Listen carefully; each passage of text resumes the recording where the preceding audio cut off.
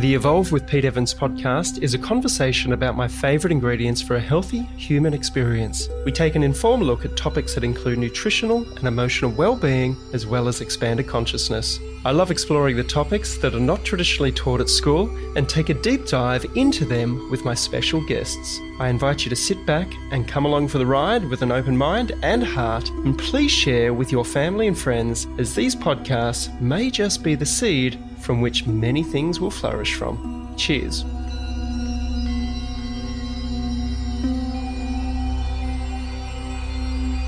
We've been using Waters Co. water filters for the last 10 years, and I wholeheartedly trust my family's health with them. Waters Co., established 1977, have personal and domestic water filters, which turns your ordinary tap water into great tasting, alkaline, ionized mineral water, which removes up to 99.9% of fluoride, heavy metals, chemicals, and bacteria, so you can love your tap water again.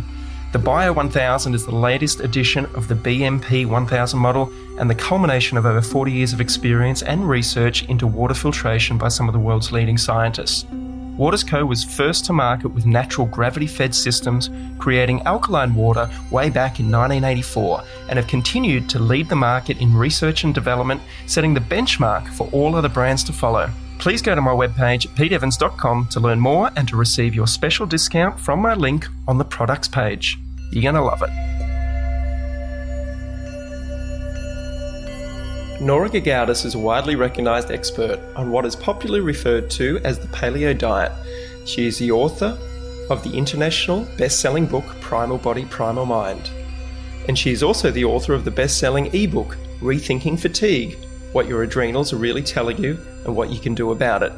To find out more about Nora Gedgaudas, please visit her website, primalbody-primalmind.com. That's primalbody-primalmind.com.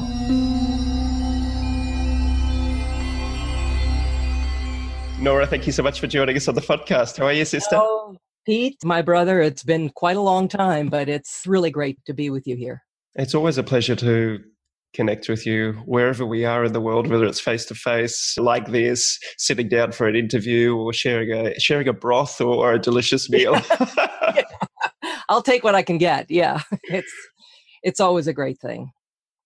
Now, you are probably the most critical researcher that I have the great pleasure of knowing and calling as a friend. And we've had 6 months or more of this nonsense, as I always call it.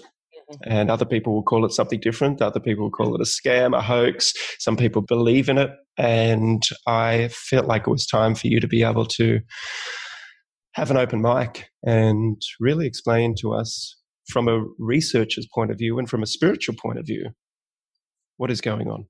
Right. So I got sort of dragged into the whole subject matter kicking and screaming. I was highly skeptical from the early beginning, mainly, when friends are like, oh my God, there's this virus. And it's like, yeah.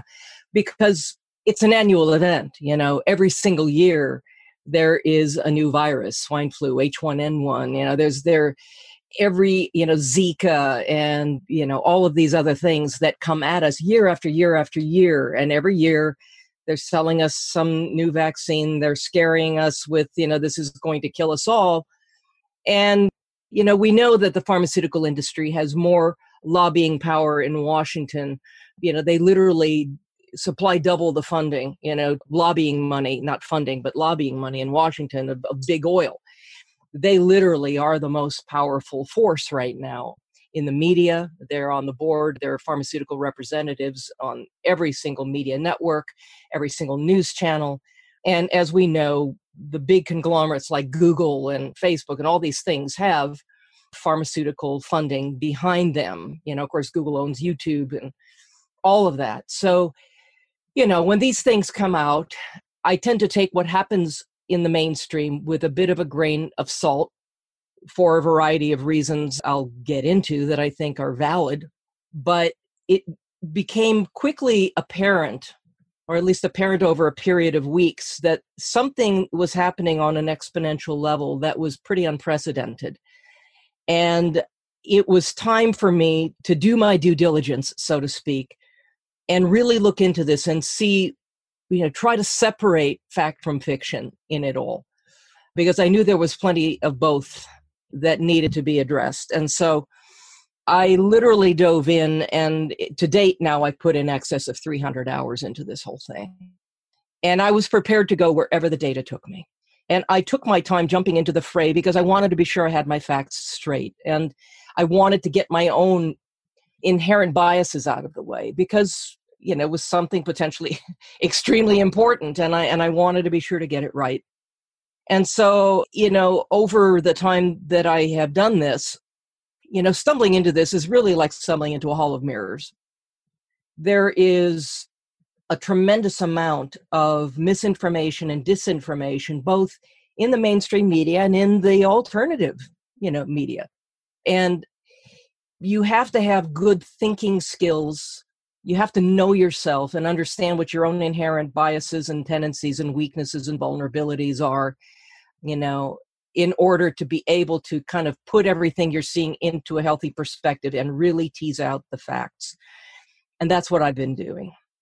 And, certainly when it comes to any kind of global pandemic, I will say that it is very reasonable to be questioning the mainstream narrative. There is more than ample reason to do that. And in fact, I have probably come across more scam than substance, but that doesn't mean that there is no virus or that nobody has died or that, it becomes, it can be something. You kind of got to take each news story, regardless of where you find it, and work it out case by case. And so I've done that. And in the process of all of this, I've written a tremendous amount. I mean, like hundreds of pages of stuff.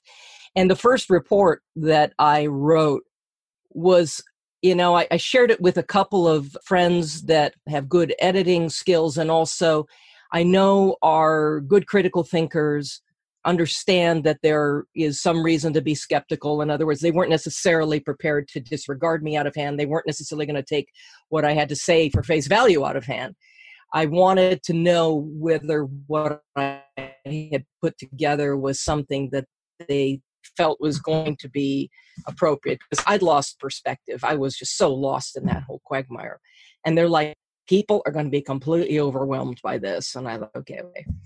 So I decided to regroup, and I decided to do what I do best, which is focus on that which is actionable, constructive, and self-empowering, right? What is going to leave people? Because people are plenty scared enough, regardless of how it is you view this. Everybody is afraid. And when you have fear, there's no possibility of having clear thinking. There just isn't. And I wrote about that in my first book, Primal Body, Primal Mind, because I've spent more than 20 years working with the brain, and I understand, what it means to have an inherently sympathetically dominant nervous system where you're basically locked into chronic states of fight or flight.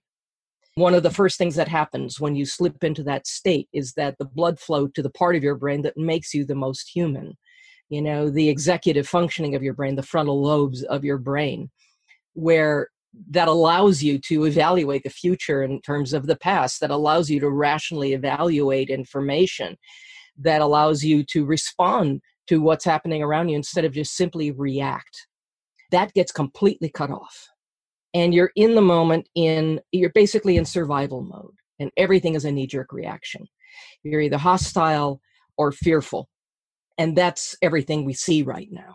That's everything in the media, everything online, and it contributes nothing to the discussion. So what I wanted to do was provide people with positive, actionable information that was extremely well researched, very well supported, with good, credible evidence that I provide for people to double check my facts and all of that. And I created a report.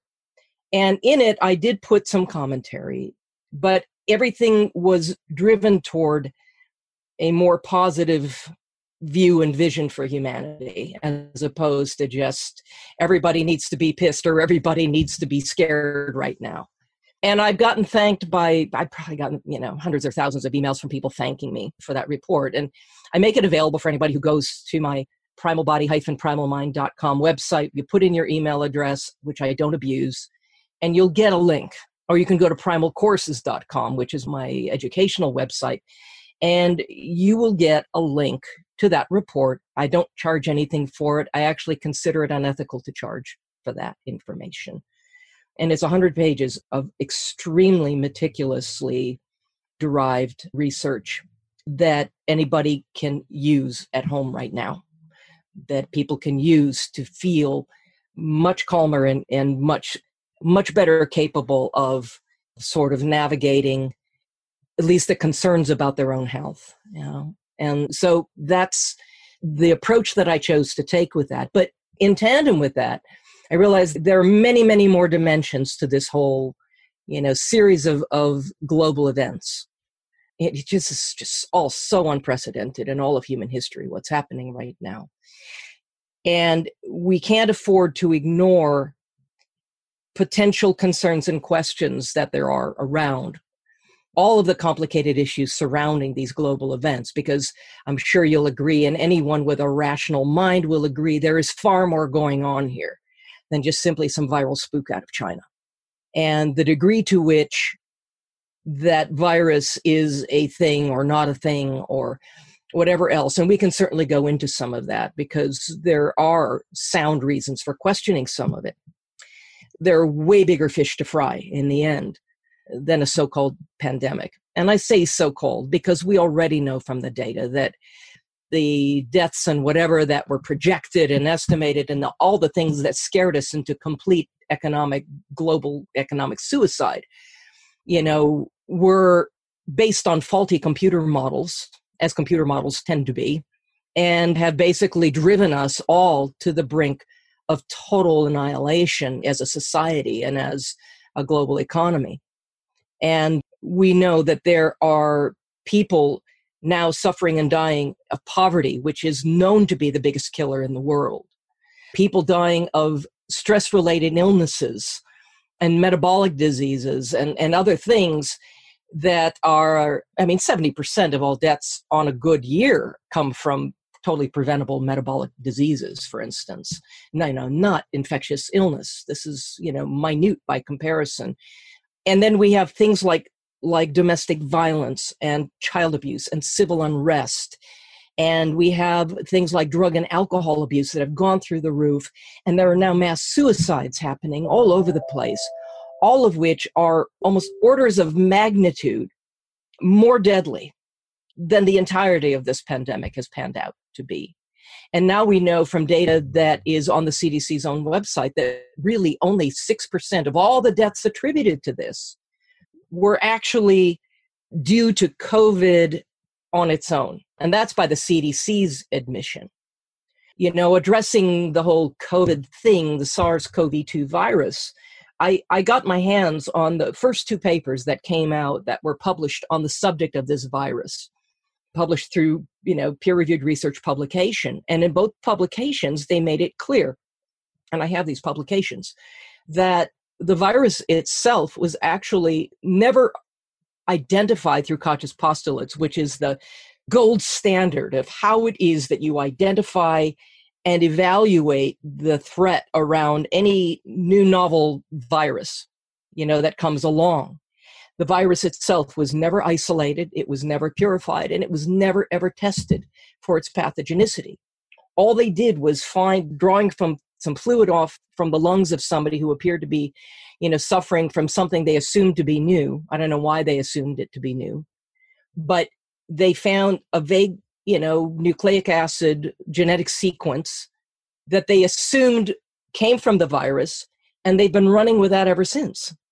And that is an exception to the rule. They've never done it this way before, but now this is the gold standard by which this is being identified. Well, that and also, this RT-PCR test, which basically takes and amplifies nucleic acid sequences in order to identify the presence of that nucleic acid sequence, doesn't identify a virus because a virus itself has never been isolated or purified. So it's not identifying that. It is not identifying disease. It's identifying these sequences. And there have actually been a few different sequences that have been assumed to be a part of this viral genome. and one of which is actually identical to that of a, eighth human chromosome.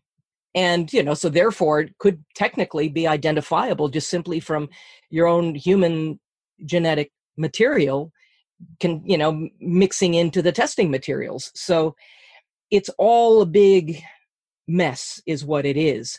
And I have actually spent the time and sat down and read all 48 pages of the RT-PCR testing manual. On the very cover of the manual, it states that this RT-PCR test, which is actually not so much a test as it is a biomanufacturing technique, is meant strictly for research purposes and is not meant to be used for diagnostic purposes. It's stated right off the bat. And then you go in there and it tells you that if you want an accurate result from this sequencing, then what you have to do is you have to take multiple samples from different tissues in the body, at least 2 or 3, and preferably on different days. Nobody's doing this. And furthermore, if you get a positive result, it doesn't mean that you have a disease. It doesn't mean that you have a virus. And furthermore, if you're symptomatic and get a positive result, it doesn't mean that whatever that virus is actually causing your symptoms. This manual states this stuff. I mean, I've picked the whole thing apart, line by line. And it's astonishing just how meaningless ultimately the results become. Furthermore, there are so many steps involved in that RT-PCR testing process that require just a meticulousness that there's like no room for error. Not that there's such a thing as human error, mind you, that, you're already just sort of riddled with all kinds of doubts when you see the results come through. The only thing that's less reliable than that, which literally the results are like meaningless from RT-PCR testing. But you're a lot more likely to get false positives. And in fact, they say that, there are roughly 70%, unreliable results. And you're left to wonder where the 30% accuracy actually is in what you're looking at. The results are just all over the place. And I know of numerous cases of people who tested, positive one day, tested negative literally the next day, and then went and tested positive again, or just kept testing negative. And it's all over the place. The only thing less accurate than that is antibody testing. The antibody testing for this, it's not an FDA-approved test, and it's only vaguely identifying coronavirus, which, as we know, a common name for coronavirus is also the common cold, which is, I'm not saying that, because there's SARS and MERS, SARS-1 and MERS, all of that, which are clearly more severe versions. But coronavirus is also the common cold. There are so many different versions of coronavirus out there, the majority of which are really not that serious. And so if you happen to have a history of having had a common cold any time in the recent, past, you may test positive for the antibody test. It doesn't mean anything. Even if it was testing for this particular SARS-CoV-2 virus, which it isn't. But even if it was, what does that tell you? It tells you that you were exposed to something to which your immune system mounted a healthy response, antibody response. And if you're sitting there and you are non-symptomatic, well, your immune system did its job and now you're immune. I mean, there's talk of taking people that have recovered from this who would technically test positive and using their serum for treating other people that are sick to give them a healthy antibody response to this thing. But that's not the way these test results are being treated. These test results are almost being treated as though people having positives, it's almost like they have HIV or something, right? It's like, oh my God, you are a carrier now. You are marked for life. You have this thing, and therefore you need to be subject to forced quarantine.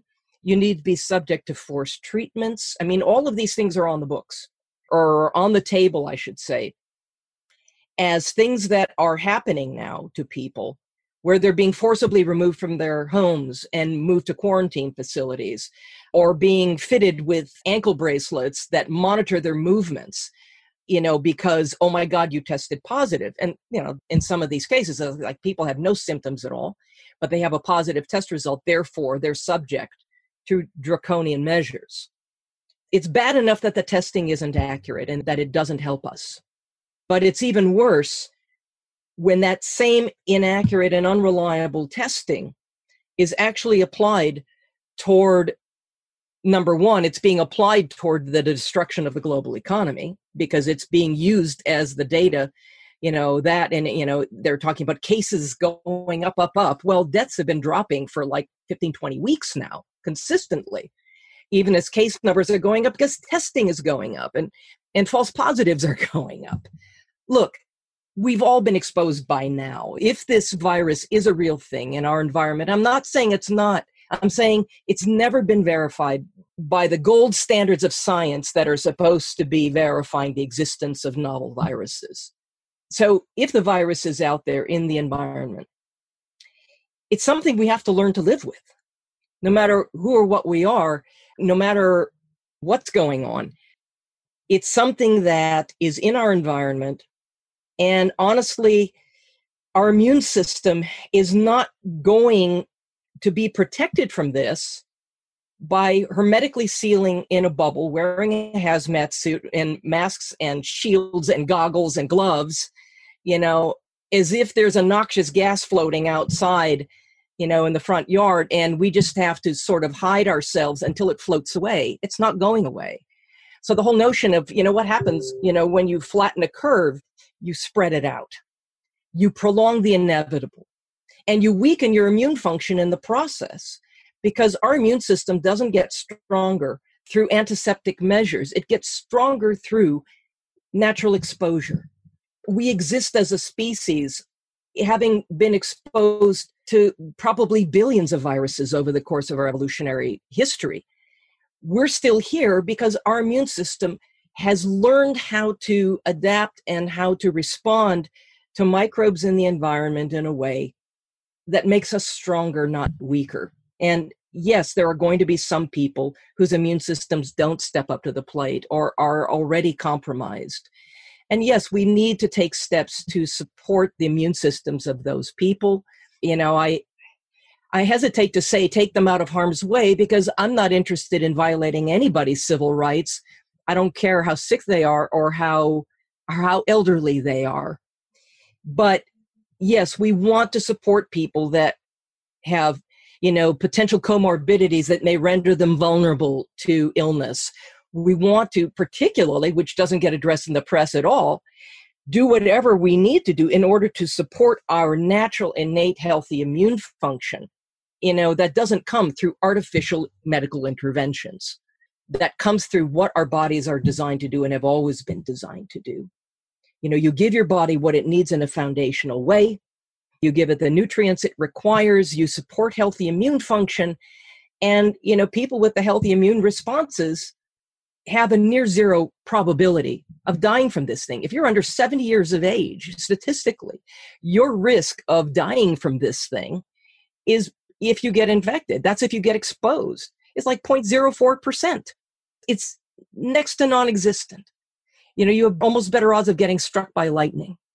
And so it's, at least 94%, according to the CDC, of everybody that died with this thing and not of this thing. They had other comorbidities. They had metabolic diseases, or they had asthma, or they had Alzheimer's, or they had cardiovascular disease, or maybe they had literally injuries from serious accidents. And in the end, it was counted as a COVID death because they tested positive for this in tandem with whatever else was going on with them.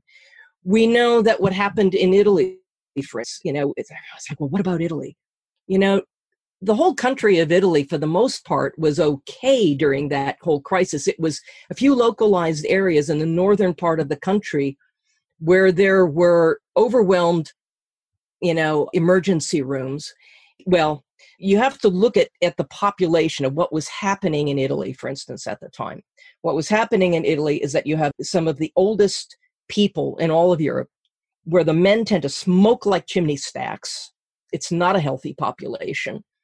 where they literally have the worst air quality in all of Europe. And on any given year, their ICUs are 96% to capacity in any given year anyway. And what happened when this whole thing, hit the press is that there was a panic that was set up. And people immediately thought, oh my God, there's a plague. And people showed up, citizens, with, I'm not sure. I don't think I feel very well. I think I'm coming down with something. I bet I have it. I bet I have it. And they go to the emergency room. And because they were concerned about a pandemic, they just automatically started admitting people, even those that had mild symptoms. So in fairly short order, as would be expected in any given year during the winter months in northern Italy, now they had this scare on top of it all, and it quickly overwhelmed the emergency rooms in some areas of the country that were particularly ill-equipped to deal with that.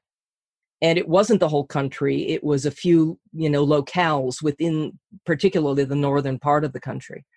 And the vast majority, almost everyone that died, whose deaths were attributed to this crisis, had 2 or 3 comorbidities, where you have to ask yourself, did they die of this thing or with this thing? The other thing that's also notably absent is all of the typical annual discussion about the cold and flu season. Nobody had the cold or flu this year. It was all one thing. One of the questions I asked myself looking at this, because of course, one of the characteristics of the lethal versions of this virus are, states of advanced pneumonia. And I thought, well, how many people get pneumonia on any given year? Because I happen to know that, they talk about, they're trying to compare this to influenza statistics. And, the point is well taken, except for the fact that even influenza is typically conflated with other respiratory diseases and is almost never accurately identified with testing. It is really rare for somebody to come in with respiratory problems on any given cold flu season and be actually tested for whatever, to speciate whatever it is that they're being infected by. It's just sort of assumed to be influenza. And it's a blanket sort of diagnosis, but it's not necessarily verified through testing. And so I went and I took a look at some of, very highly credible websites that looked at, pulmonary disease and all of that. And they say every year, just in the United States alone, roughly 2 million people contract pneumonia. And of those 2 million people, there are roughly 50,000 or so that are unfortunate enough to die of pneumonia. And in almost every case, it's the same story. Other comorbidities, these are the very frail, these are the vulnerable individuals in our society that, this is where it's not necessarily that the flu bug was that lethal, it's that they were that vulnerable. And this was the straw that broke the camel's back, so to speak. So I'm thinking, okay, so you get 50,000 people a year, and it's, most of it through.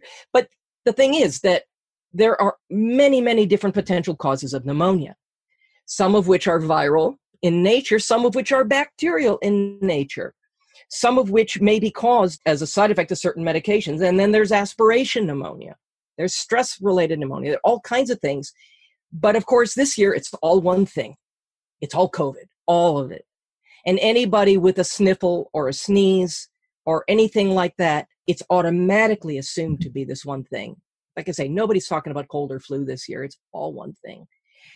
And so when they talk about the people that they say all died, the 6% of deaths that were attributable to this, again, all we have to do is just go, I don't know. I mean, based on what? Because one of the other, probably the single most common, quote unquote, criteria for diagnosing COVID-19 isn't related to any kind of laboratory test, anything like that. It's just simply the presentation of symptoms. And there are more than 200 different respiratory viruses out there on any given year, most of which are fairly benign, that have the potential to create the majority of the symptoms that we see attributed to this particular pandemic, right? And so all you have to do is show up with difficulty breathing, with headaches. Well, show up with a mask and chances are, yeah, you're going to get a headache. A lot of people get headaches just by wearing masks. And they show low oxygen levels simply because they are breathing behind a piece of cloth that is impairing their ability to take in oxygen. And, this has been demonstrated many, many times using quality laboratory equipment that people's oxygen levels using virtually any kind of mask, including, full face shields, significantly not only impair your oxygen intake, but also leave you with excesses of CO2, which has serious implications for your health. But regardless, you could have a sniffle, you could have a cough, you could have any number of things.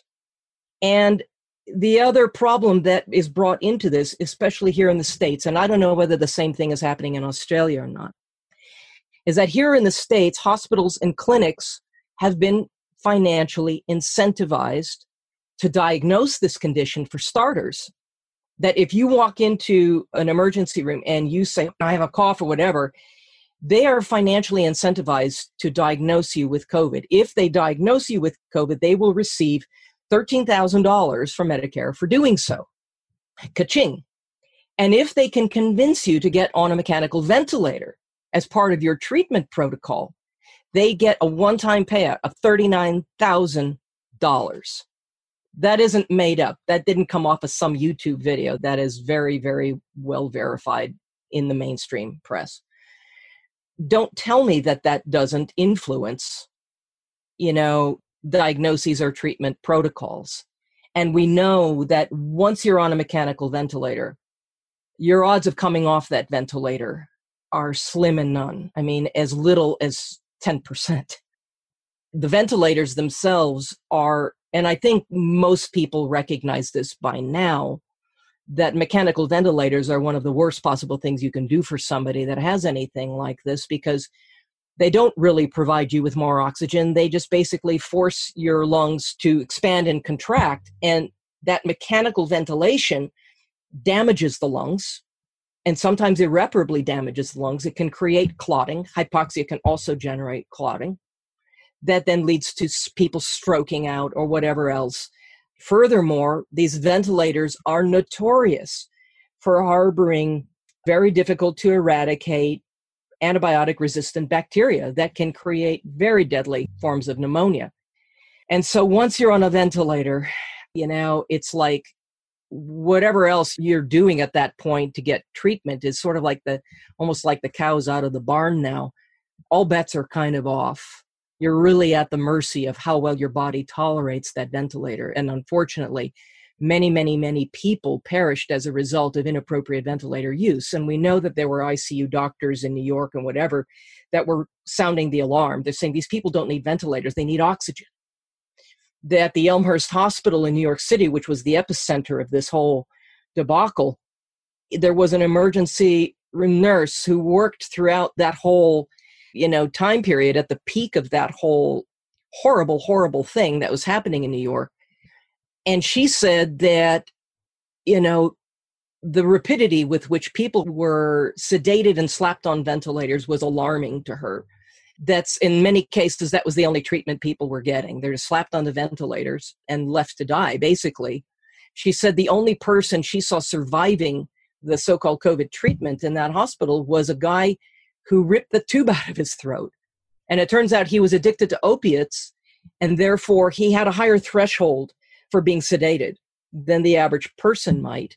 And he was extremely uncomfortable by what the ventilator was doing, and he ripped the tube out of his throat, and he survived, and he was the one that survived. I know people personally who were victims of all that. The other thing, of course, is the brutality and the inhumanity with which, patients are being treated, the ways in which they are not allowed to have loved ones with them to not just support them, but advocate for them in hospitals and clinics. And I'm not saying that the doctors trying to work and trying to do and save lives or whatever are horrible people, or that they're in on some conspiracy. I'm not saying that at all. I think a lot of them are doing the best they can with the information they have. And unfortunately, the information that most of us have based on, what is being provided by mainstream sources is not that good. So many of these people are basically left to just sort of flounder and do what they can to try to help or support the patients as they can. And, a lot of people lost their lives along the way because of all the guesswork, and also because of all of the censorship of other considerably less toxic or non-toxic treatments. And of course, we know now, I'm sure you're very well aware of the frontline doctors and this group of physicians, hundreds from all over the world, who have been working with people presenting these potentially, frightening symptoms, who have successfully treated in almost every case when they've caught them and treated it on an outpatient basis. They've been able to successfully treat virtually everyone. And yet these treatments are being censored and completely discounted by the authorities because, as we know, they would eliminate the need for much more profitable treatments and, of course, vaccines. And, most of these things are off patent and therefore cheap as hell and widely available, and in some places around the world available across the counter. But on top of that, of course, we know that in Wuhan, China, there were many people being successfully treated with just things like IV vitamin C. I mean, there are peer-reviewed papers showing effective treatment with natural substances known to enhance natural immune function. And really, where you have individuals with healthy natural immune function, you generally have either totally asymptomatic situations, or you have mild, symptoms and total recovery, 99+% of the time. This is far from being the deadly plague that it is purported to be. It's clearly something that should have been manageable without any real fanfare this year. And I'm sure you're also aware of Dr. John Ioannidis, who is an infectious disease specialist and professor at Stanford University. And I mean, the guy is as mainstream credentialed as anyone you could ever hope to be in the most credible possible way. And he stood up and said, look, based on the data, based on the statistics, based on all of the information that we have, he says it's entirely clear that had this virus, whatever it is, had it just sort of slipped into the population, into the environment, as many do every year, unnoticed, nobody would have blown the whistle or the alarm on this thing. And had it sort of made the rounds around the planet, we would not have seen statistically different mortality statistics this year than any other year. And I mean, that is, that's a holy crap statement. That's basically saying that, this hasn't been any deadlier in the population than any other year. And, if you're counting COVID cases as COVID deaths, you're way overcounting. The so-called cases, they're talking about a second wave, cases going through the roof. Well, they're doing everything they can to increase testing, because the more testing they do, the more false positives they're likely to get. And, they get positives, then they can terrify everybody with that. But they're conveniently not talking about the fact that mortality statistics have been precipitously dropping for close to 20 weeks now. Like literally cases going up, mortality statistics going down. And what that basically is a strong indication of is herd immunity, for crying out loud. And, of course, we know Sweden did this, and they got herd immunity long before the rest of us have been starting to see it. And they didn't have to shut down their economy. They did not have a disproportionate number of deaths. The majority of deaths that they did have were due to hyper concentrations of people in elder care facilities. And the health minister there admitted that they made a mistake with that. They really should have isolated, taken people and not concentrated so much in one place. And so it was the majority of people that in Sweden that died were really, elderly cases, and also cases of comorbidities like anywhere else. But they certainly didn't have any greater mortality statistics than any place else. And it was hard hit. Japan, They had like less than a couple hundred cases in the entire country. And I mean, that's a country that has, they talk about, well, New York had so many cases because it's such a concentrated population center. Has anybody been to Tokyo? You want to talk about a concentrated population center. And yet there were no mandates around mask use, no mandates around physical distancing. By the way, neither of which have any credible scientific data to support the practice of. Whole other topic, but there just is nothing. There's no credible science to support the idea that masks are protective, that they prevent disease or infection. And in fact, there's quite a bit more evidence to suggest that masks actually may do more harm than good. And even Fauci himself said the very same thing on a televised interview, which I happen to have a recording of, and I've got his quote. And he basically said nobody should be walking around with masks. That they, might make you feel better, but they really don't do anything. They really have never been proven to do anything.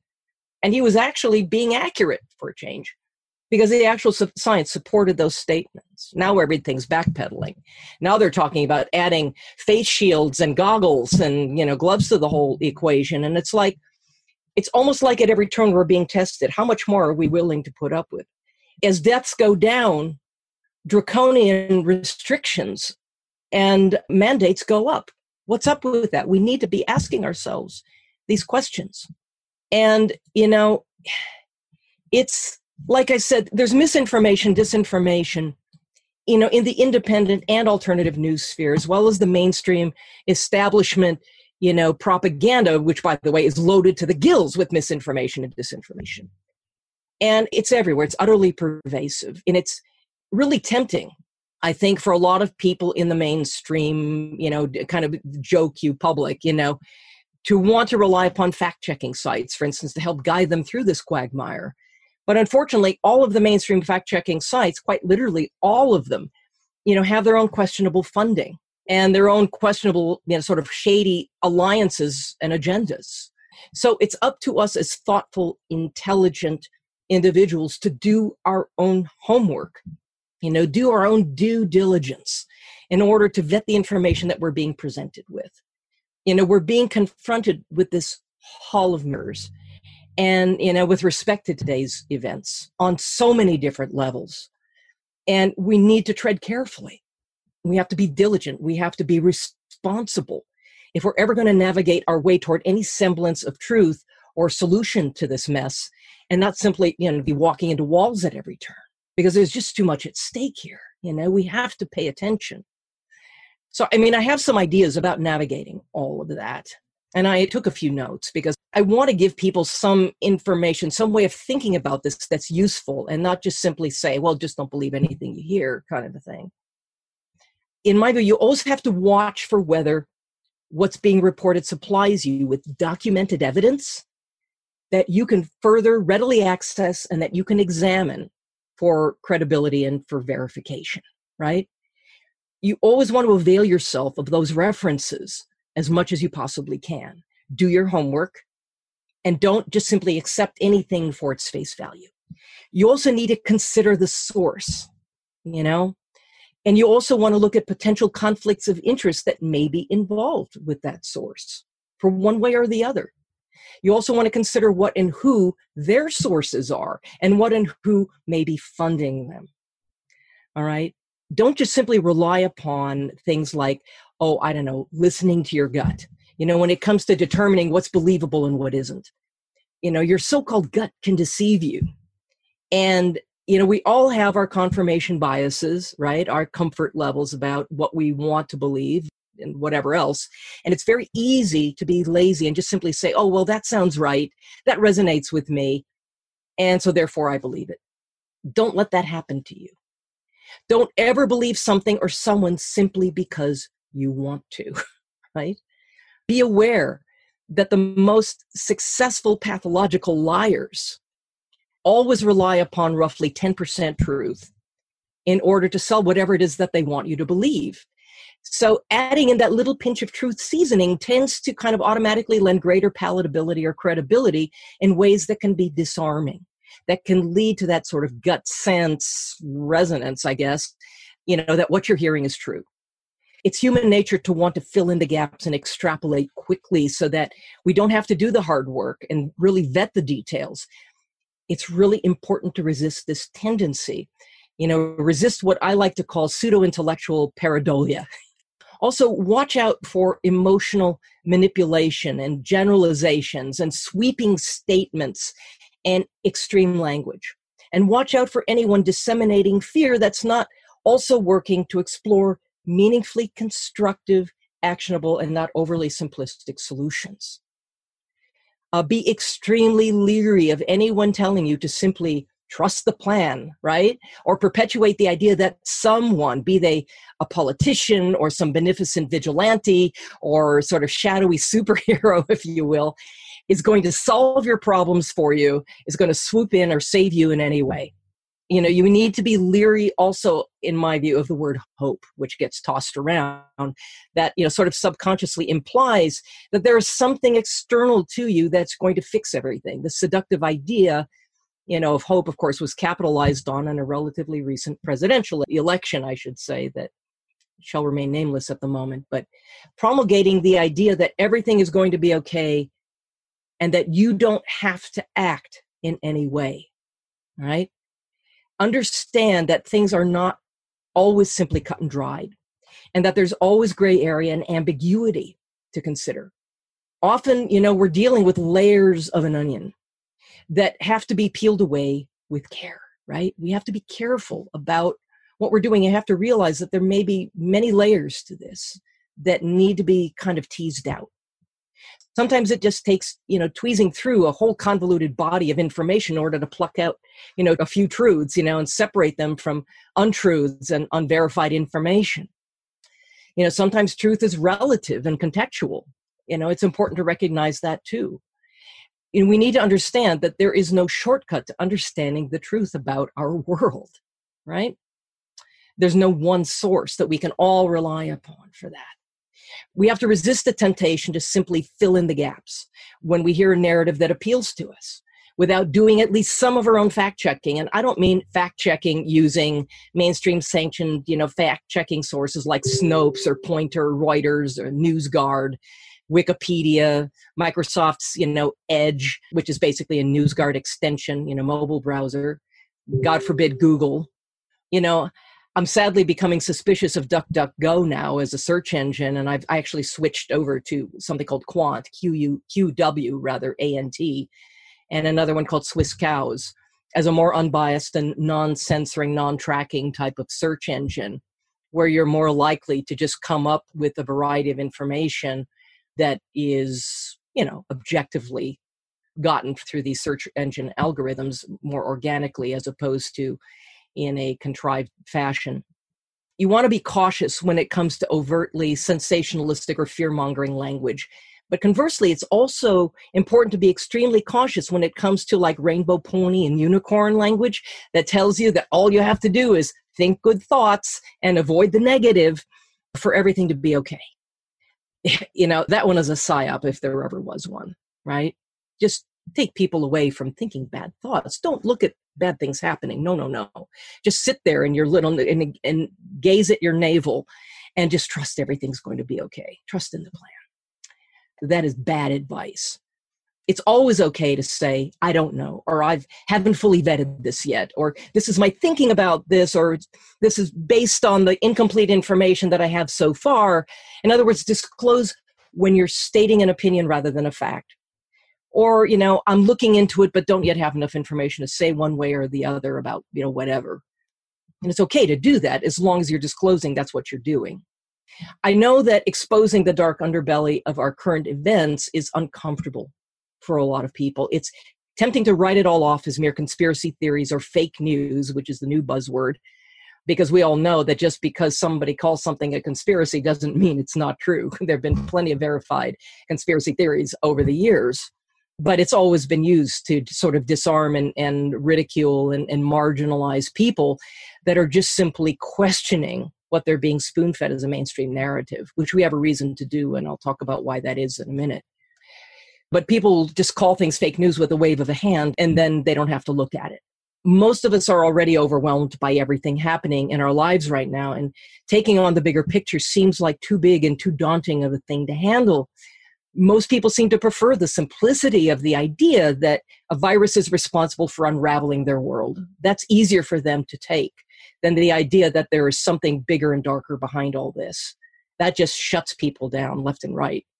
I know many people, they're like, you might be right, but I'm sorry. I'm just going to sit here and I'm going to sew my masks, and I'm just going to believe that it's a bug that's going to go away and then everything's going to go back to normal.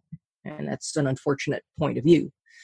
Most people, or many of us anyway, are just trying to survive right now, economically, emotionally, spiritually, and also health-wise. And we're all awash in this sea of confusion, chaos, and uncertainty. We're all longing for simplicity and ease of truth. We may be unconsciously addicted to fear or anger or cynicism, our egos, our magical thinking, or our need to avoid maybe potentially inconvenient truths, right? It's important to know yourself on that level and understand where your weaknesses and vulnerabilities lie.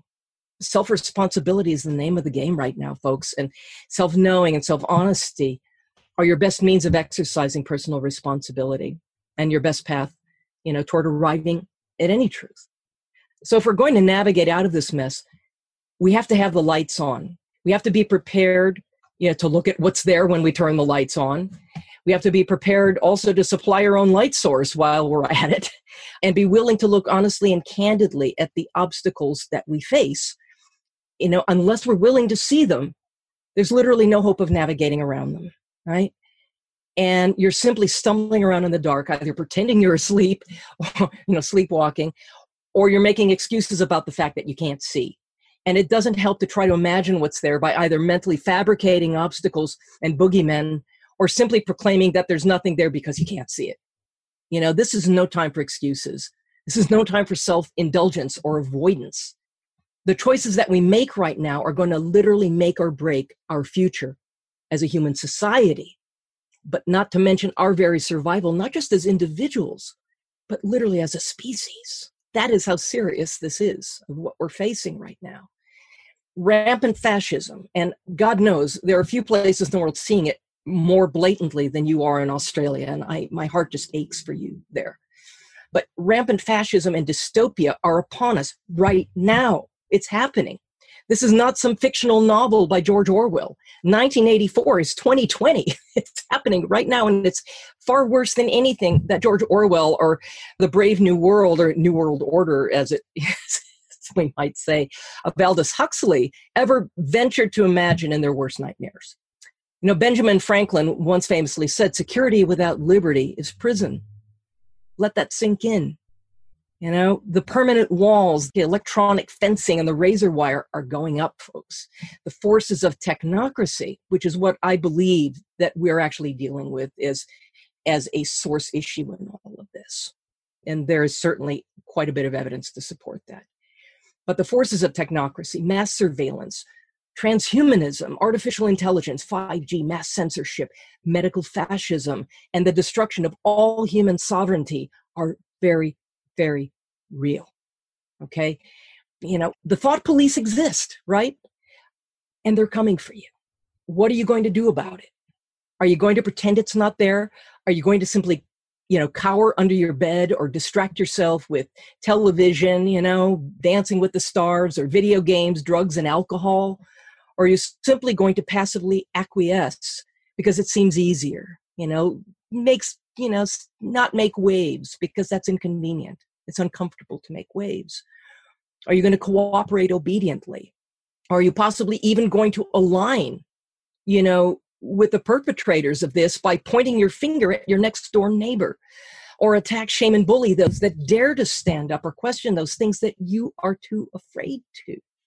Are you simply going to become a mainstream sock puppet or troll, because it helps you feel powerful in the face of powerlessness, or courageous in the face of your own cowardice? Literally everyone right now is either part of the problem or part of the solution. There isn't a lot of gray area in between. You're either seeking the truth behind the current events and trying to do something about that in a constructive and peaceful way, or you're just avoiding it. Which one are you? We may be asleep or pretending to be asleep. And even if we're experiencing fitful sleep, it's never fun or pleasant to be awakened and told that your house is burning down, right? But sometimes you just have to deal with reality and freaking do something about it, lest everything that ever mattered to you in this world, all of your freedoms, your health, your ability to support your families, your ability to choose or decide almost anything for yourself and your democracies, are going to go up in ashes. So what can we do? Well, we can start to question everything in a healthy way and start doing our own homework with diligence, objectivity, integrity, and self-honesty, right? We can all engage in small or large acts of peaceful civil disobedience, whether this means, attending, again, peaceful mass protest rallies in solidarity like they've been having in Berlin. They've already had 2 such rallies in excess of 1 million people, which of course the press didn't want to, it was sort of a media blackout around these events around the world. But there were thousands, tens of thousands, or in the case of Berlin, over 1 million, because, they're a little touchy in Germany about, fascism coming in and closing down an open democratic society. They know something about that. And so they know that they can't just sit at home on their thumbs and be complacent about what's happening. So it could also mean simply saying no to unhealthy and wholly ineffective, dehumanizing, and symbolically enslaving face coverings, forced business closures, forced isolation and distancing from those that you love, from people who need you.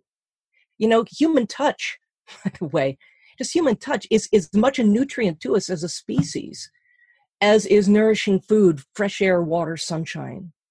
We die without it. And, what do they do in, these prisons that are basically torture centers around the world, your Guantanamos, your Abu Ghrabs, these horrible places where people are held and tortured in untold ways for untold years. What do they do when they want to really punish someone?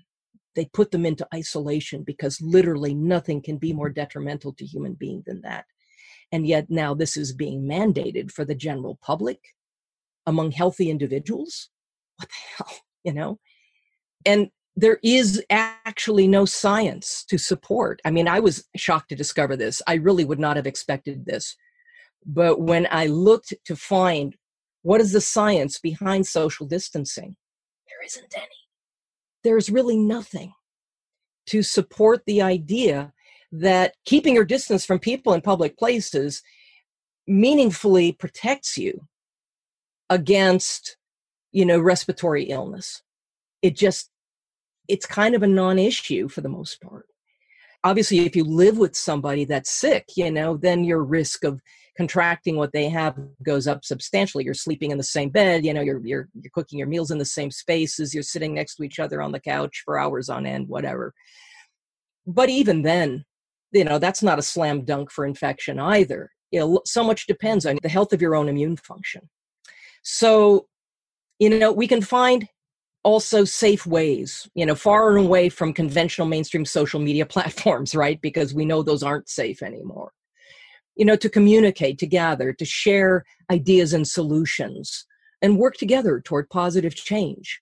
We are at our best as a species. We're social tribal species, and we're at our best when we're in community with one another. We need to focus on what it is that we share in common with our fellow human and not focus on where our differences lie, as we're conditioned to do. There's never been a more powerful divide and conquer strategy than the one that pits you against your own neighbors, your family and friends, simply due to ideological or political differences, which, that's the real epidemic right now. And this includes heated politics and all this other useless, divisive rhetoric we're all hearing. Set an example of constructive, respectful, decent, and courageous behavior. We need to avoid the pageantry of distraction that is the mainstream news, the mainstream politics, social media feeds, and other sensationalistic online bombardments. Turn your television sets and social media feeds off. Seriously. They're not helping you. We can evaluate our strengths and our unique passions and harness them toward taking action in some specific area that you may have unique abilities or connections in. We all have our strengths. We all have our areas that are areas of expertise or, know-how or things that we really care about. And we don't all have to be doing the same thing, but we should all be taking those strengths and applying them toward a more solution-based mentality toward this whole thing. And so, we can all speak out, either verbally or in writing, over any or all of the mass injustices that we're seeing right now, like the destruction of our economy, our social fabric, human rights and physical sovereignty, complete destruction of those things, and what's demonstrably a clear concerted form of forced mass societal suicide that we're dealing with. We need to not just be meek and kind of keep to ourselves on this. We do need to be speaking to one another in a way that is respectful and that is not polarizing, right? And it's a delicate balance sometimes. But I'll tell you that I make a point of speaking to almost literally everyone that I come into contact with, whether it's a service person, whether it's, I go into a store. I was at an auto parts store the other day for a couple of hours while my vehicle was getting worked on. And I ended up having just a powwow with all of the employees there. And I will tell you, 75 to 85% of the time, even where I am here in Portland, where I'm telling you that, there is a whole lot of brainwashed mentality here that is really disconcerting to me. But even here, it is 75 to 85% of the time, people are like, yeah, a lot of this seems like bullshit to me. People are really questioning what they're being told. They're really questioning all of the mandates. They're questioning, all of this stuff. But that said, then they go out and they, kind of, with their head hung down, they sort of shuffle along with their masks and standing in their little circles and not making waves in part because I think a lot of people believe that they're alone in their questions and concerns, because we're made to feel alone. We're made to feel there's something wrong with us if we're questioning what we're told by the mainstream authorities in this situation. But also because it's just simply, it's easier not to make waves. Well, I'm telling you folks, we're not going to have another chance to get this right. We really need to be acting now, and we all need to be playing a part in this as much as humanly possible. Because at some point, because the walls are going up so fast, the walls and the razor wire and the restrictions on our personal liberties and freedoms and everything that we hold dear are going under, fascist restriction at an alarming pace. And at some point, we may not have a second chance to get this right, to turn the tide, so to speak. It's kind of a now or never deal. And I believe in the philosophies of people like Martin Luther King Jr. and Gandhi, who, by the way, were extremely effective in what they did. And I'm not saying that they didn't leave aspects of their work undone when they died the untimely death that they did, but they made change. They made measurable change, and they did it peacefully. And the moment we abandon that peaceful approach to things, I think we abandon all, we basically relinquish all credibility. And we stoop to the level of, of those that are imposing these things on us. So I don't have easy answers. And I know that, I really love you Aussies a great deal. My heart is so very much with you right now. I've been watching with horror what is happening in Victoria, in Melbourne.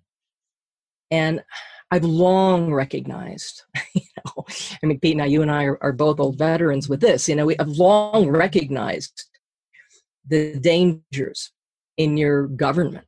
But what you're seeing now is orders of magnitude worse than anything imposed by Nazi Germany. And it's clear that the worst is yet to come if you let it. Your government appears to be using the same playbook, honestly, as Hitler, Mussolini, Stalin, Mao Zedong, Pinochet, and every other despot that ever successfully shut down and took fascist control of an open and democratic society. Only it's not a dictator that is taking control of your lives. This is something unique in all of human history.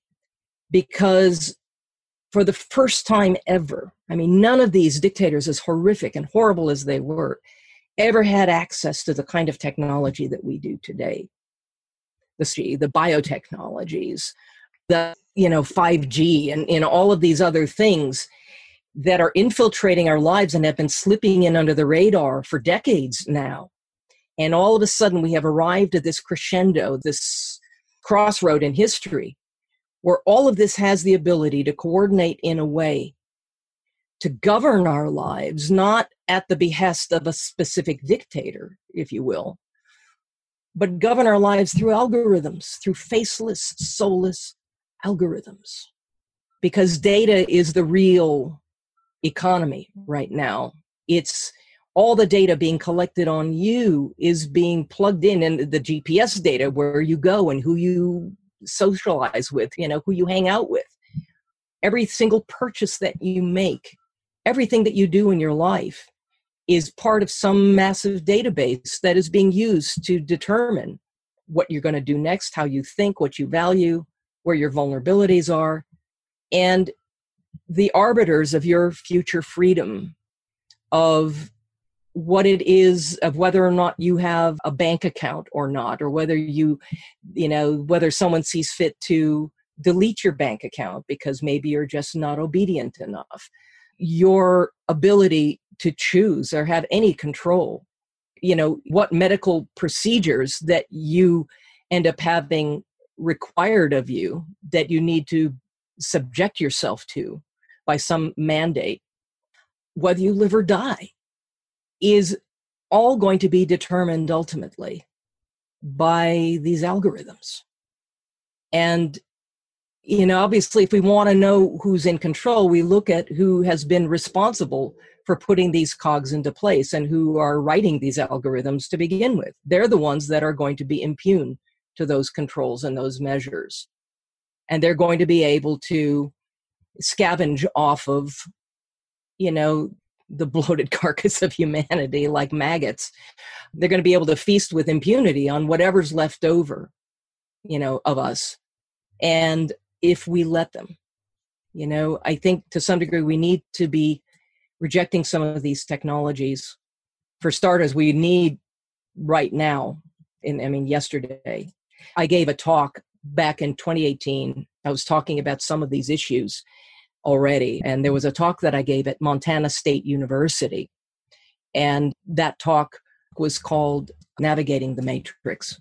It was the riskiest talk I ever gave. It was also one of the most important. And I was shocked when I got standing ovations as a result of that talk.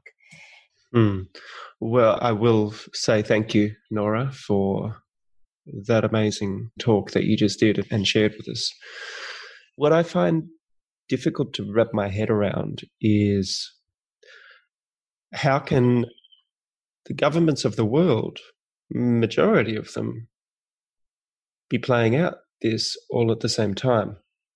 I really just can't understand, with New Zealand, Australia, USA, Canada, UK, Europe, Russia, it's just... all of this is just a little too coordinated, doesn't it?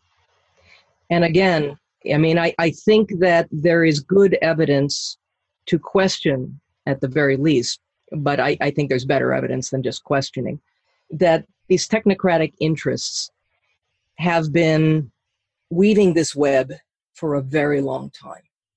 And there is plenty of evidence that there was advanced planning. You have to be a little bit naive to look at Event 201, which occurred just a couple of months before the first cases in Wuhan were being diagnosed and whatever else, this tabletop exercise where they did a simulation of a coronavirus pandemic. And they had all the same players sitting there around the table that are currently making policy and participating in this whole thing on a global scale.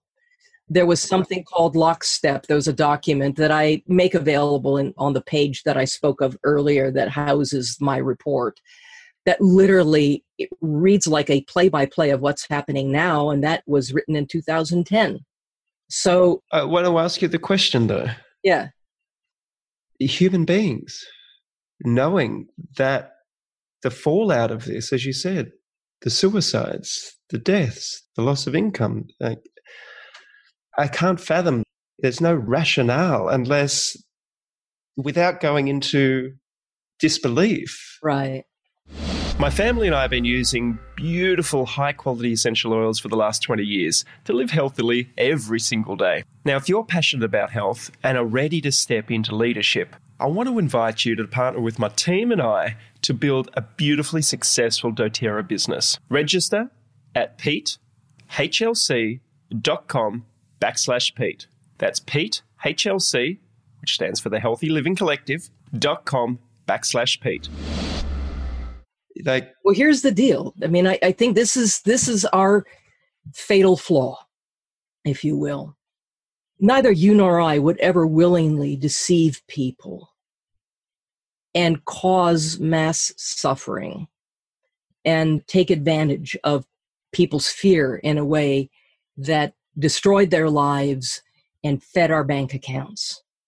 That is not who we are. And most people are like us that way. Most people in the world are good and decent people and like to think of themselves as good human beings that want to do right by others, that want to be kind to others.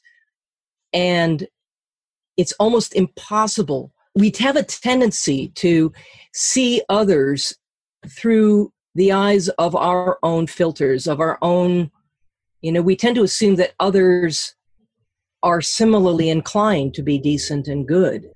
It's very, very difficult to take in the idea that somebody could be so willingly callous, who could be so genocidal as to do this without conscience.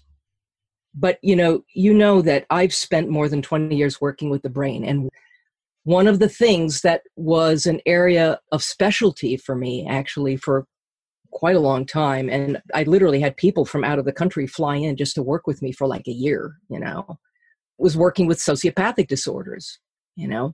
Mostly what I got were children, who had been adopted or, had come from situations where they had serious structural brain problems and functional brain problems that literally there was no capacity for conscience in them at all.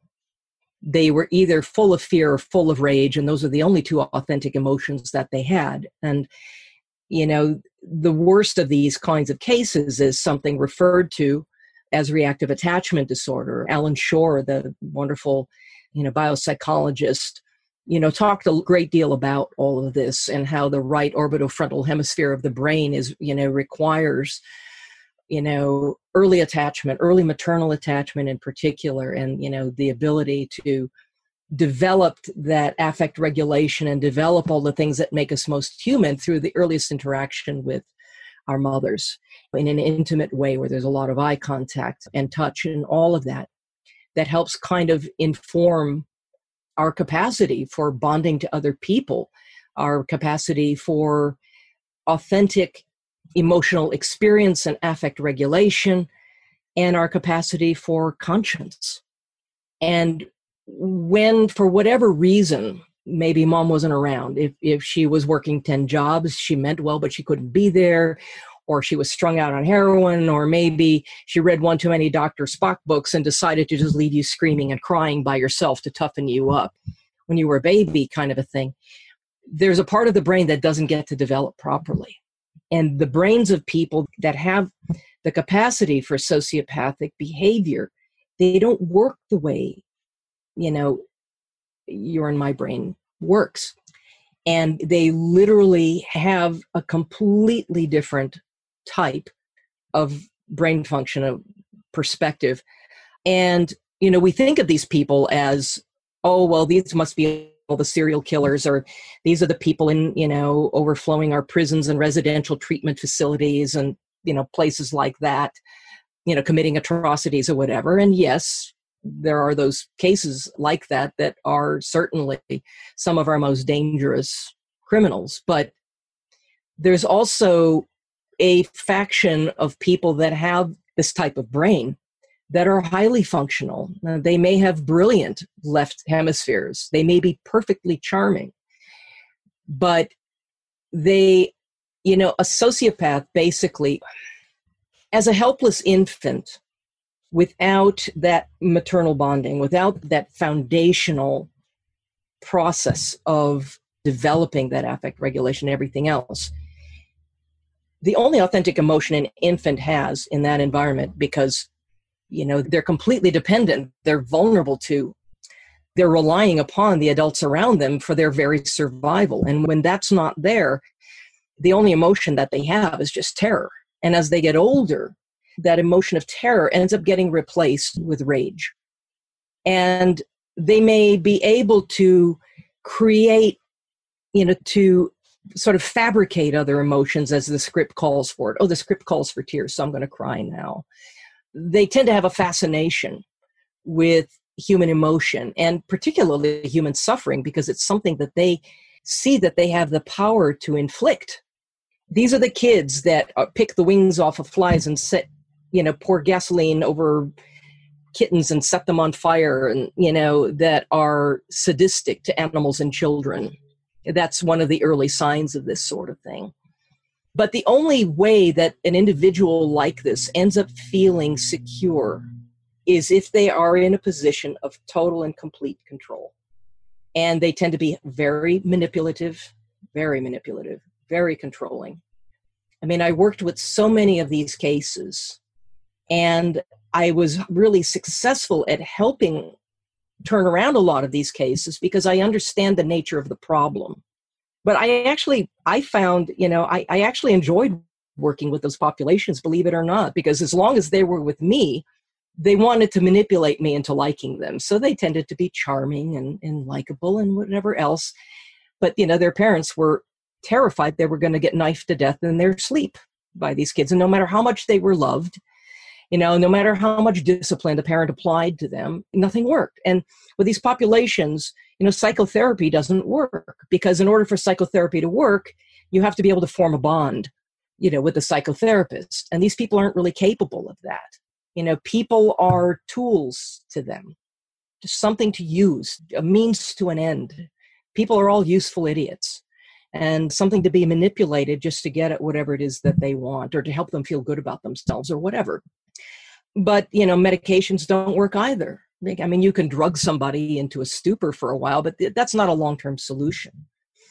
And there was some good work done by a colleague of mine who worked in a residential treatment facility in the East Coast and had worked for many, many years with these populations, and extrapolating from the work of Alan Shore, found that if you did neurofeedback training on, near the right orbit of prefrontal cortex, and that part of the brain in people like this is totally on fire. It's just spun out of control. It's just whirling around.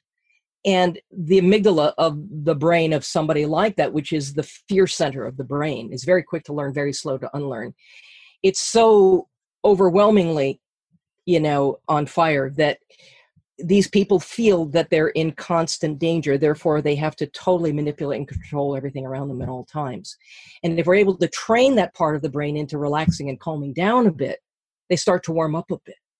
And it doesn't necessarily solve all their problems, but it does provide them with, it does seem to open up a conduit through which other interventions can then more successfully take place and help them navigate out of that state, which is kind of remarkable, actually.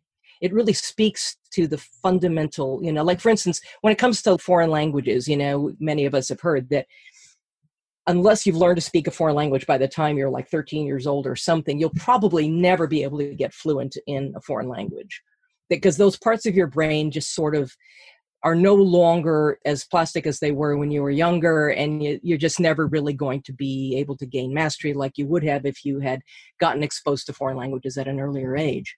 But our fundamental need for human connection is so foundational to who and what we are as a species that it seems that that door can always potentially be cracked open. It's just a matter of the right intervention.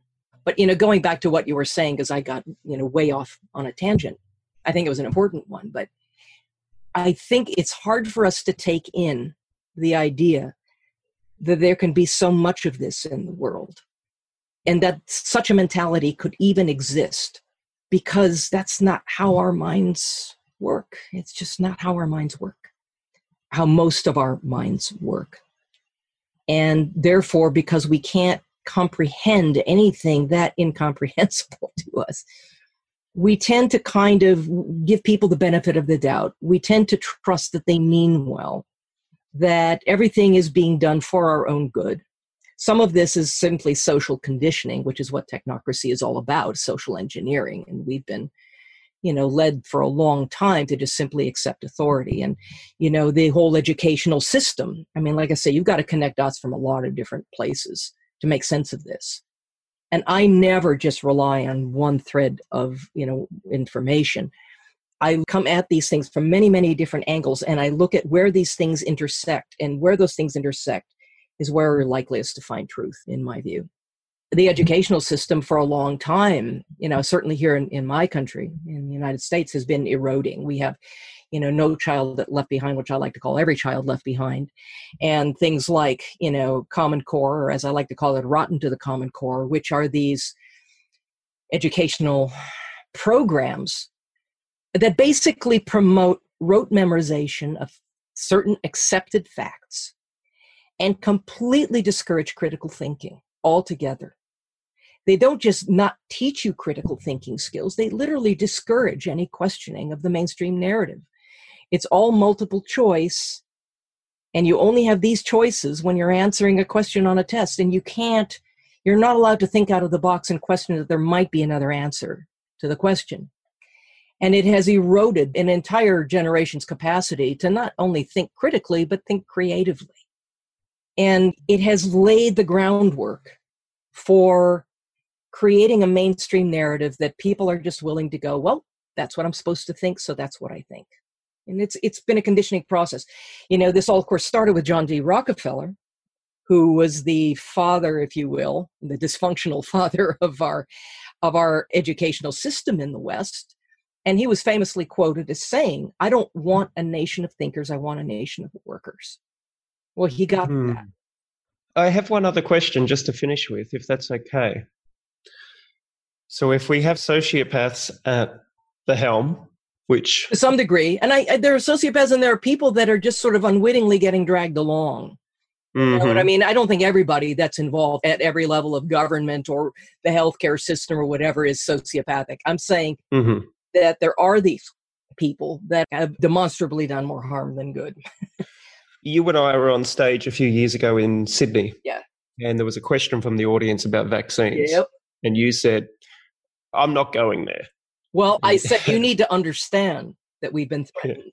Yeah. That we were literally threatened if we so much as dared utter the V word, that we would be shut down completely or worse. Fast forward to now, and it doesn't seem to be a topic that's contentious anymore. Well, it is contentious, but it's like we could have a conversation about it now.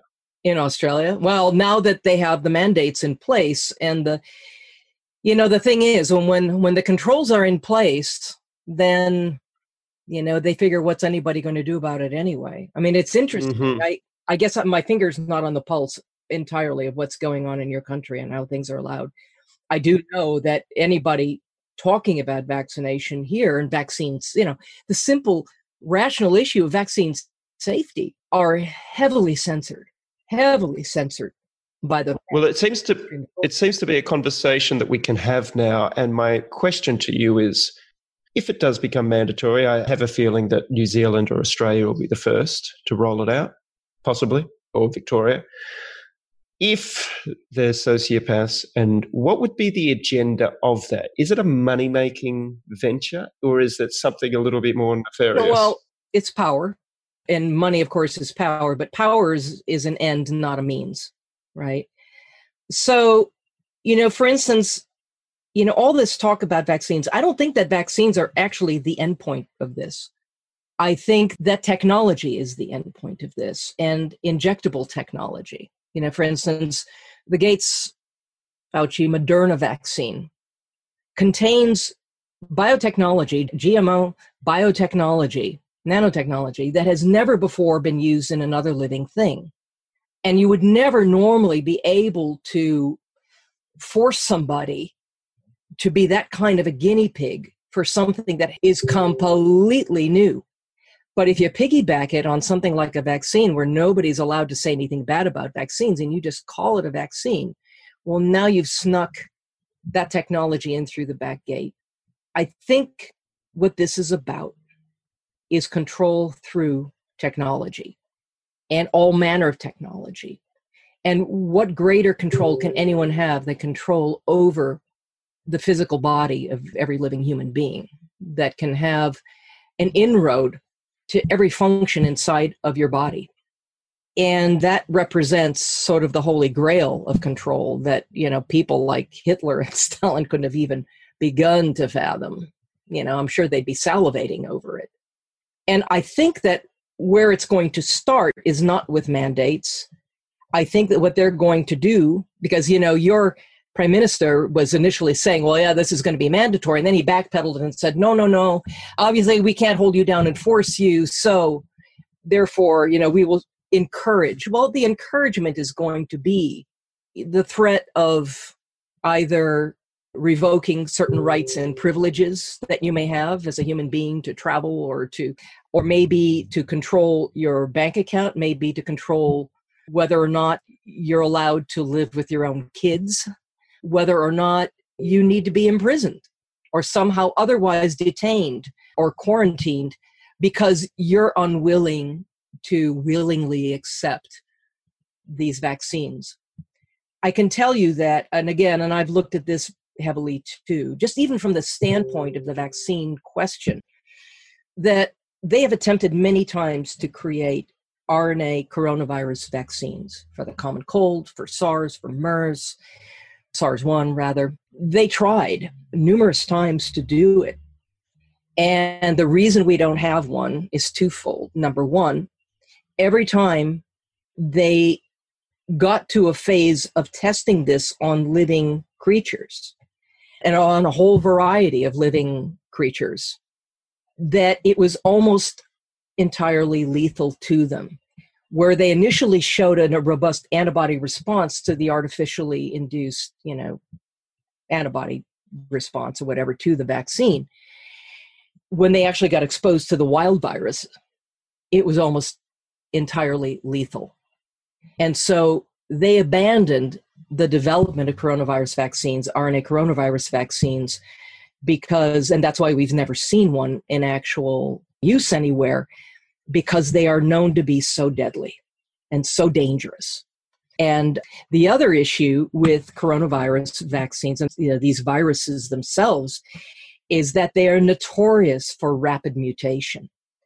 And if you create a vaccine for a particular strain of these things, by the time it's out and being administered to the general public, it's already been mutated, and what people are getting exposed to and what they're getting vaccinated for are two different things, and therefore it's just, they don't work. And that's also, problematic. And of course, even Bill Gates now is saying, well, it's clear that it's not going to be 100% effective, so it's going to take multiple doses, right? It's not just like one shot and you're done. They're talking about multiple vaccinations. And these things, the Moderna vaccine itself was tested on a group of volunteers. Well, they were, paid volunteers in the Seattle area. And what Moderna did was they selected for the healthiest possible population they could find, right? And what they chose as a group to test the vaccine that they had available, that they wanted to test, were the youngest, healthiest, most fit, athletic, nothing wrong with them. They were completely cleared of having any symptoms or problems of any comorbidities of any kind or any, issues of any kind that could have complicated things.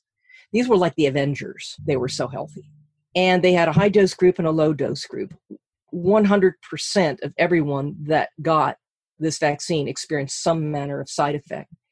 20% of those in the high dose group had, where they received more than one dose of the vaccine. The side effects were so severe that they had to be hospitalized.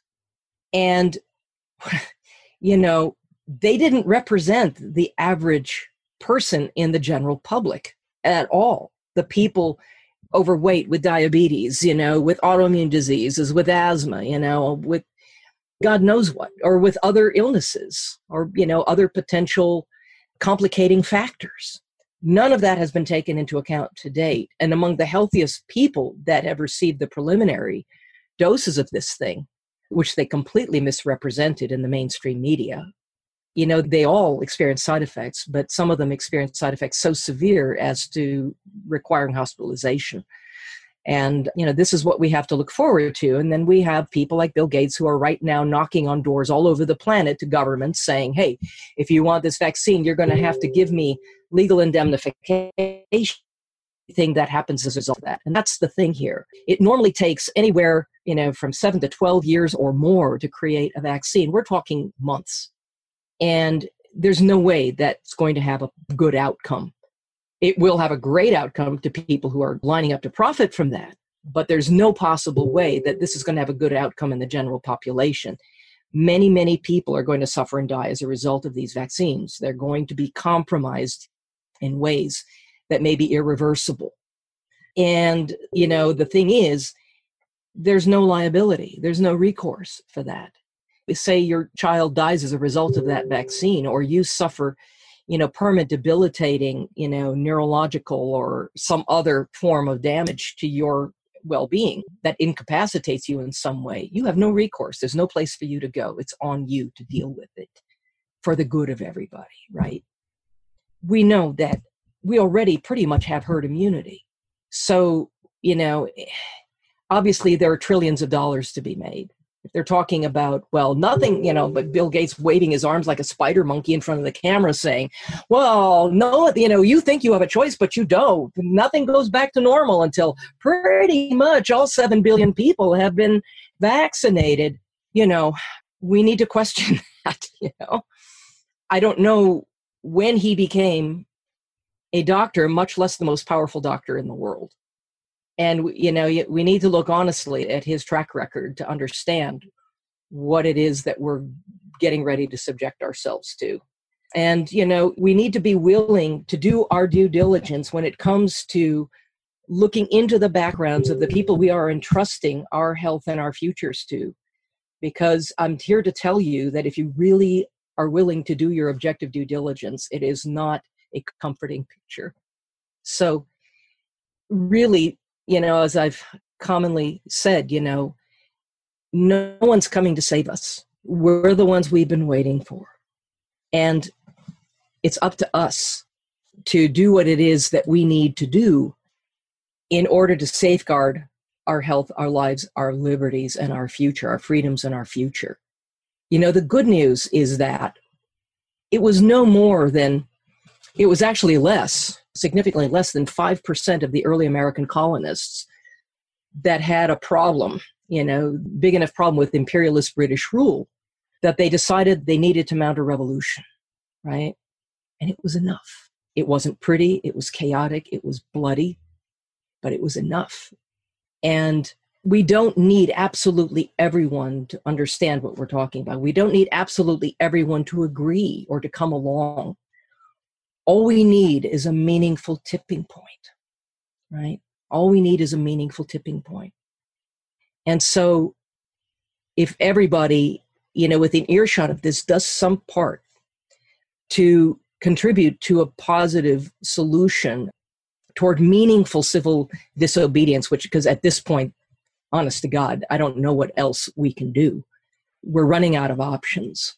We have to just unequivocally stand up and say no to things that are destroying our freedoms in exchange for a false sense of security. I believe it was also Benjamin Franklin that said those who are willing to trade their liberty for security will neither deserve nor receive liberty or security. And I think people out of fear are handing away their personal rights because they're scared and they're being told that, no, this is what you have to do in order to be safe.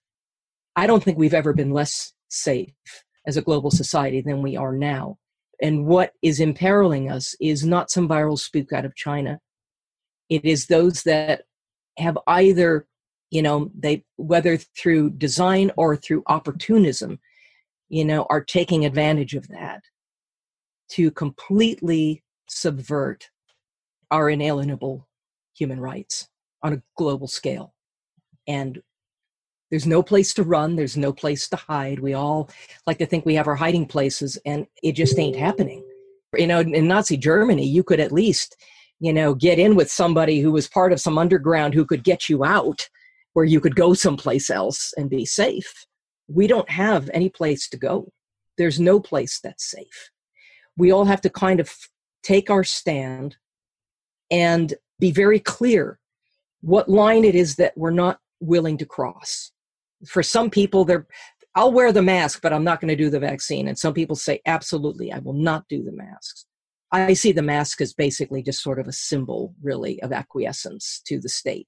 I don't really see them as anything scientifically validated as protective or helpful in any way. I see them as actually doing much more harm than good to your health, as well as to your freedom.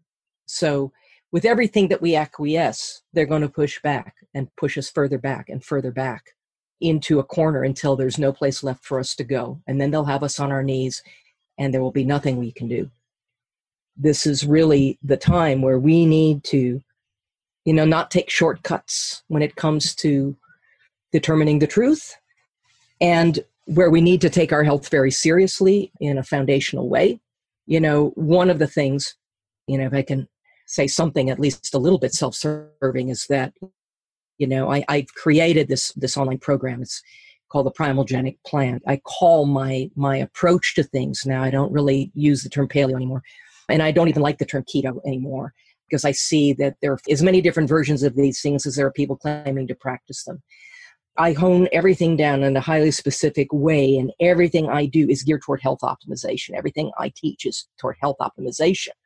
Not just macronutrient ratios or weight loss or whatever, but really toward a more complete convergence of factors that can lead to health optimization. And so I've created something, and I've trademarked the term Primalgenic to help distinguish what I do from whatever else is out there. And it's a 3-week meal by meal total health transformation program that's designed to kind of handhold people through a kind of structured way of adopting this way of eating, also while helping people understand where the pitfalls are, where the sticking points are, and what they can do to overcome them, certain things that may address certain specific types of persons or needs or goals that they may need to modify the plan a little bit for their own, unique needs. And, it's very affordable. And I'm certainly, happy to give your viewers 30% off on that. I'll provide you with that information after we get off here so that you can do that. But when it comes to, the thing that characterizes the deadly aspect of all this, everyone's concerned about, hypoxia, right? Supposedly what characterizes this, unique novel coronavirus condition are states of pronounced hypoxia, sort of like altitude sickness or whatever. Well, an effective state of ketogenic adaptation improves your body's resilience to hypoxia. It protects your brain, it protects your tissues. And in fact, it's becoming the darling of alpine climbers and Everest climbers and things like that, because they're able to be much more resistant to things like altitude sickness, and they're able to be much more clear-headed and have a much greater endurance when doing these high alpine climbs in an effective state of ketogenic adaptation. And the other aspect to the hypoxia, of course, is all the mask wearing. I promise you, if you are walking around with a mask on your face all day, a face covering or whatever they call it, you're in a chronically hypoxic state. I don't care what anybody says. You are in a chronically hypoxic state. You're also effectively wearing a petri dish strapped to your face. You're breathing into this warm, moist environment and into cloth or whatever, where bacteria is growing like mad and viruses, whatever you've inhaled virus-wise is accumulating there, and maybe fungal, spores and whatever else that you're then re-inhaling deeply into your lungs. And, on top of everything else. And the risk of secondary infection just as a result of wearing the masks and getting sick as a result of wearing the mask is a very, very real concern, and I have an article coming out that is actually looking at all of that.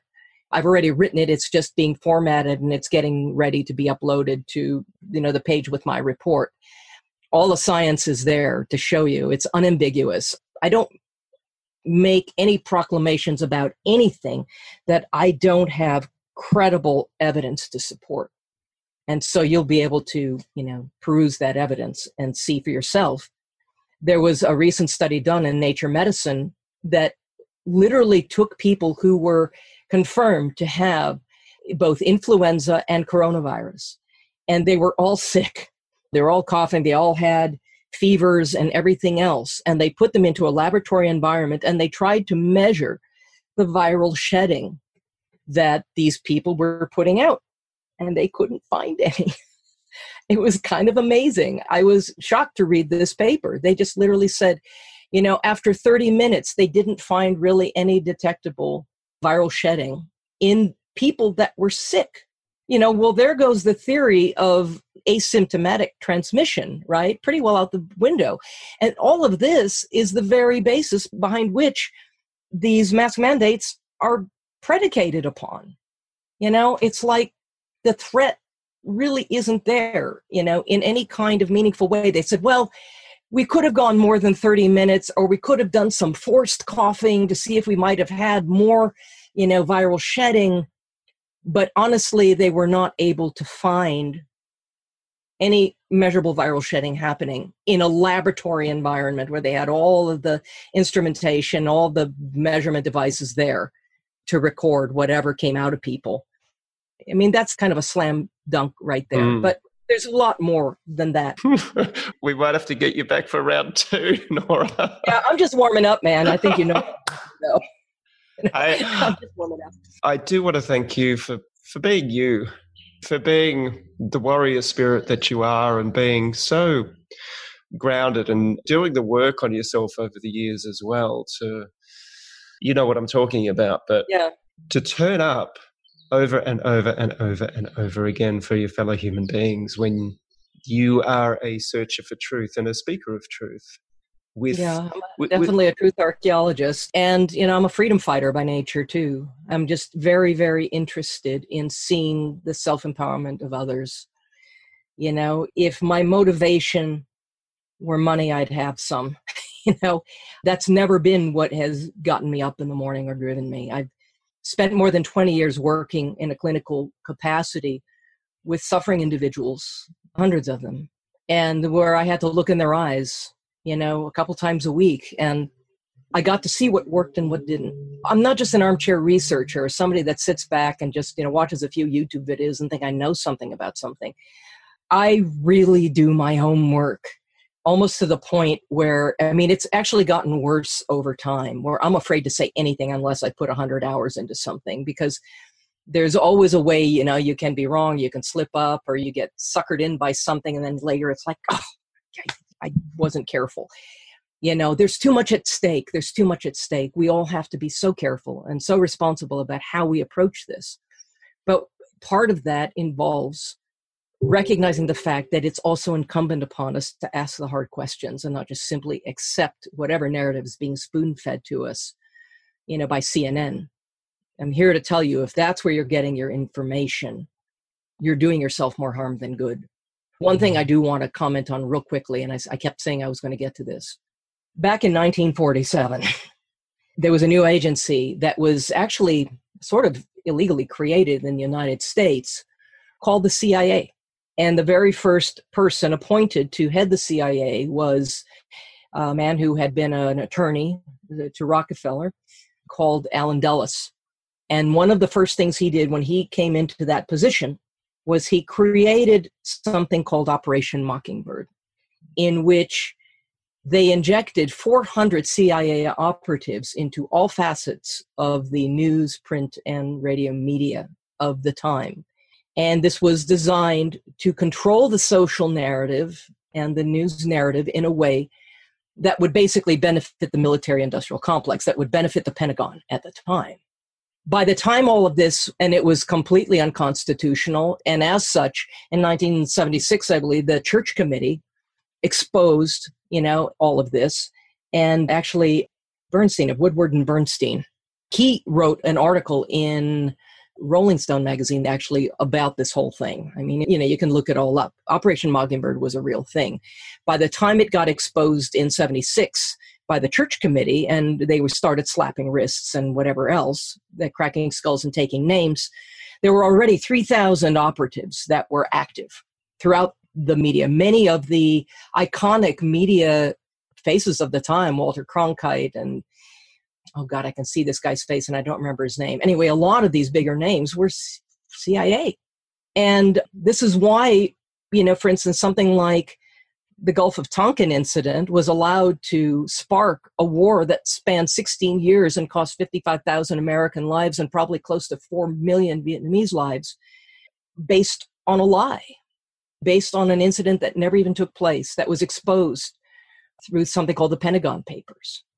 That some conspiracy theories are real. Whole wars have been fought, predicated on lies. Of course, we remember the Iraq War, right? The weapons of mass destruction. So, are we really prepared to take these things for face value? So at the time, they ousted the then CIA director, and I'm forgetting his name off the top of my head. I'd have to look at my notes, but Papa Bush, George W. Bush Sr. stepped into the position of running the CIA at the time and said, well, we don't do that anymore. Really? Why wouldn't you? Why should we believe an organization that lied to the American people, for 20, 30 years? So at any rate, back in 2013, our then president signed into law the amended National Defense Authorization Act.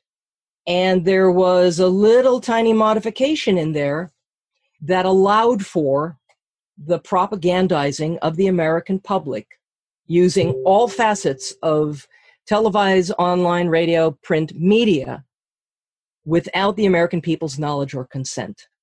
It's a real thing. And it's now, quote unquote, law. However, it's not constitutional law.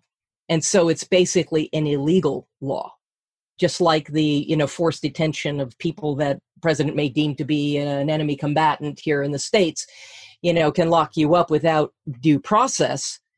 That's constitutionally illegal, and the Constitution is supposed to be the law of our land. So regardless, the fact that they have gone out of their way to try to put something on the books that makes it okay for them to do this without our knowledge or consent is reason enough for us all to question everything that we see, because the news has become grand theater. I remember watching, Lisa and I, we decided, what are we going to watch tonight? Oh, let's watch it. It was Battle Los Angeles or something, aliens are coming to attack the planet. This is fun. And so we're watching, the film, and, the early stages, they're showing television news scenes of, talking about, there are these meteors from outer space kind of heading our way and we need to be concerned, etc.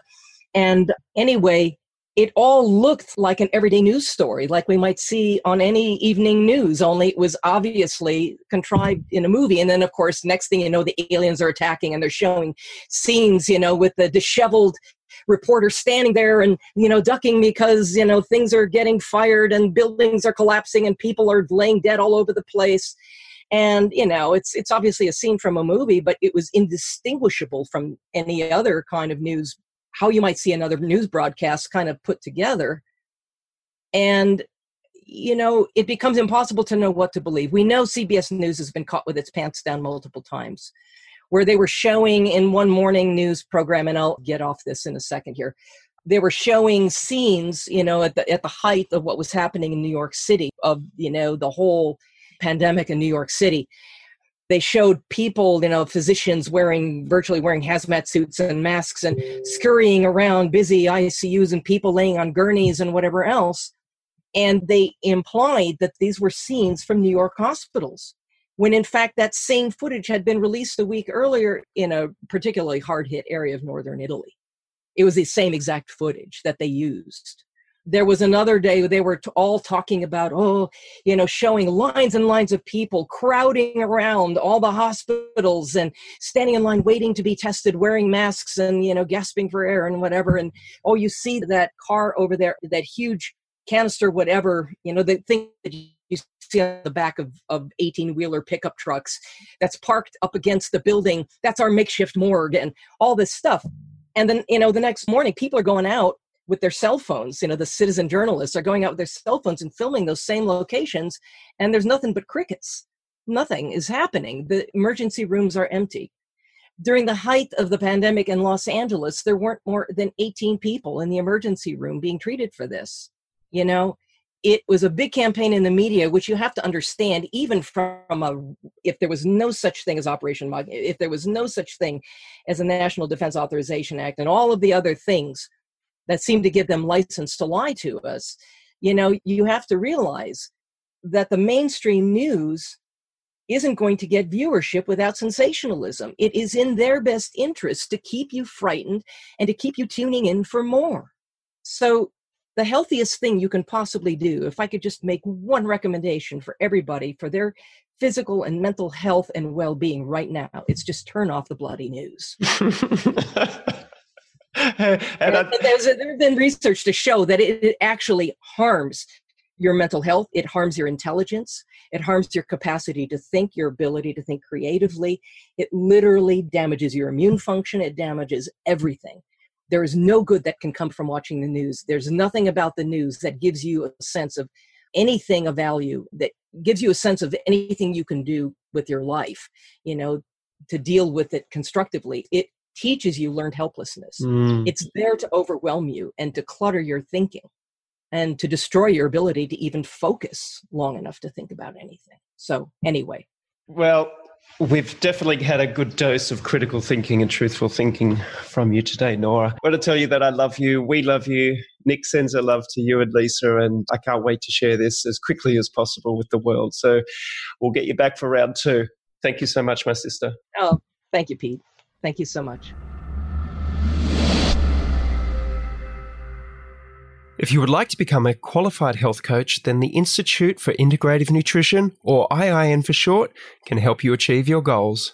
I completed the health coaching course many years ago, which has been one of the catalysts for my own journey into what I now love to do, which is to help people achieve greater health through the sharing of information through my books, seminars, podcasts, TV shows, and films. I recommend IIN for anyone wishing to pursue a career in the health coaching and wellness space. IIN is a 1-year course, so that if you're a full-time worker, busy parent, or wherever you are in your life, it is flexible enough so you'll be able to complete all the required curriculum. Please see the link included in the podcast show notes or my website to access the free sample class and first module of their program. This will give you a great taste of the format as well as the structure, and you can also utilize my special discount that I can offer you if you decide to sign up. Make sure you tell the admissions team that you're part of the Pete Evans Tuition Savings to claim your very substantial discount. Please visit integrativenutrition.com or email admissions@integrativenutrition.com. The information, views, and opinions expressed in this podcast should not be treated as a substitute for nutritional, medical, or other advice by a qualified professional. Guests in this podcast express their own opinions, experiences, and conclusions. Nothing in this podcast should be used to diagnose, treat, cure, or prevent any medical condition. Neither Pete Evans nor any sponsor endorse any views, opinions, or conclusions expressed or